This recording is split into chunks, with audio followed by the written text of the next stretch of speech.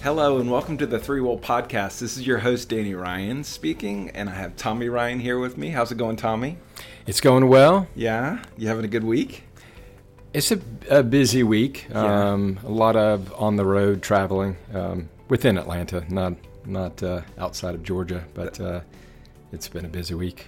Yeah, the traffic was crazy yesterday, wasn't it, with the rain? It was yesterday or the day before? It was yesterday. I was actually at a client location, and we had to go to the basement or the hallway in the middle of the building because the tornado warning at 2 o'clock yesterday hit us. Let me see your socks. Here we go. There you go. See, I'm a little crazier than you here. But nice blue. Some That is shades nice. of blue and gray. Yeah, I like it. Yeah, thank you. A little fluorescence again with me. Branching out a little bit. So today, what we wanted to talk about was taking a more holistic approach to Fastrack. And so I'm not going to say high level. I'm not going to say it. So start us off with just what is Fastrack and why are people looking at this now? Well, Fastrack is a program to get people into Office 365, and it's been around for migrating mailboxes into Office 365. And just recently at the Ignite conference, they announced people being able to use Fastrack to move SharePoint content to the cloud from their on-premise. And this is Microsoft's going to help with doing the migration, and of course this is going to be for free, right? It is. There's maybe a couple caveats to what's that. What's the catch? Well, it's a good hook. Free's always good. I mean, but right. Give me some of the. It's free, but. Well, I think Microsoft definitely wants to see continual adoption in the cloud. And if people are getting their mailboxes up there, it's going to be a richer experience if they get their SharePoint content up there. Because it's a suite of applications that a lot of the services are giving you that ability to roll up, different areas of Office 365 in a more more comprehensive view. So we were talking about Teams last week. If I use Teams, I would like to have my file content available to me in my team. And if I have that on-prem, that might be a challenge and might not be feasible to use a tool like that. So I think it's to the cloud and supporting that. So they're anting up by giving people the ability to cut down on the costs. When it's free, I wouldn't say it's free because, and we can talk more about that. At the end of the day, it's moving simplified content, and so whatever you have that's quote customized or a little bit different than the standard flow of the migration process, you're going to have to handle that out of band of that Fastrack migration. So it's moving file content over primarily? Is that what we're looking at?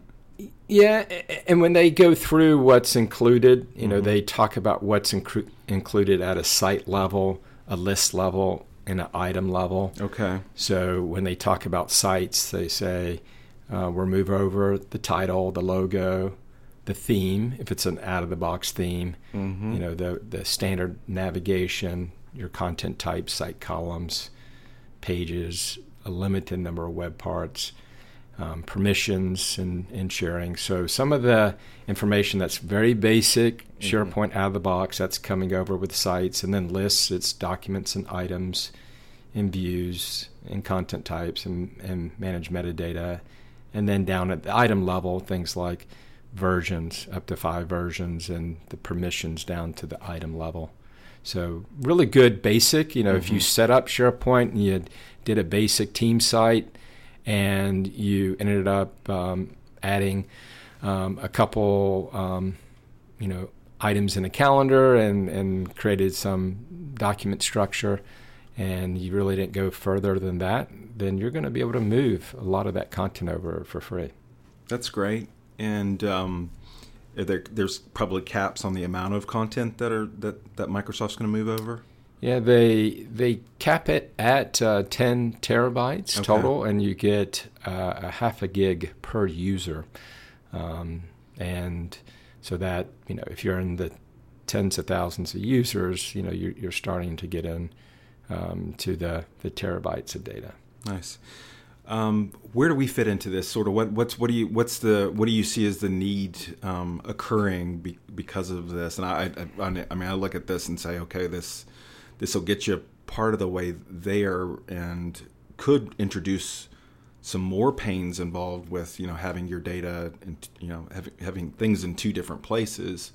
But what are you seeing? What's the need that's coming about because of this program? Well, I think it's that that challenge that you face when you go into a migration and you start migrating and you get some of the content over into the newer version of SharePoint, but you don't quite get to the finish line, and you have stuff left behind in your existing farm, and that creates a disjointed experience for the user. And it's even worse, I think, when you're talking about Office 365, where you don't want to have just a couple of your sites over there, and then people having to go to totally different locations and have a totally different user experience as they get content from on-prem and in the cloud. There's going to be situations where people will leave stuff behind on purpose. It might be full trust code, and they don't want to put the effort in porting that into a cloud-based model for the app that they've built. So some of those things will purposely be left behind, but you want to get as much of that content over. And also, I think at the end of the day, the remediation that will need to take place is not, quote, covered as part of this program. The remediation is up to the end user. So there is an assessment that will give you a sense of what that will be. But you've got to have a plan to address that. So when that content gets over, you're addressing things like running workflows. You're addressing things like, did I use, custom lists, forms? Did I have InfoPath forms? It's great if you move all the data over there, but if your user interface was an InfoPath form, you're going to be, in a bad place. You're going to have to think about, well, what do I do now that those InfoPath forms didn't come over? Do I need some help with someone getting them over? Or, do I need to go and create some lightweight UI on top of those lists in SharePoint? And remediation is going and sort of troubleshooting when there is issues, or is it checking to see that all the content moved over? It's a combination of those two? From my understanding, it's things that have kind of failed in the process of coming over. So there's going to be logs, and at the end of the day, the customer's going to have to go through and figure out how do I handle something that didn't migrate over 100%. Okay, great. What else would you have to share with somebody who's trying to sort of fill out what needs to occur when you're using Fastrack? Well, I think we've talked about migration in the past, and one of the things that's a key thing to think about and plan for and implement is a communication plan. So all the communications that occur when you're moving someone's cheese. So I think that's something that Microsoft will give you some guidance on that, but it really is going to be up to the customer to make sure that there's a solid communication plan and just coordination around who gets involved when, so you can have a successful migration. So what are site owners doing? What are their responsibilities pre and post migration? How do they help with the remediation? Making sure that people know when this is occurring and have a sense of what is their backup plan during that time of migration. How do they keep continuity of service of the sites that they use in SharePoint, understanding which sites are mission critical. Mm-hmm. So you have maybe some white glove type service around those sites, so you're not interrupting, what's making money for your company.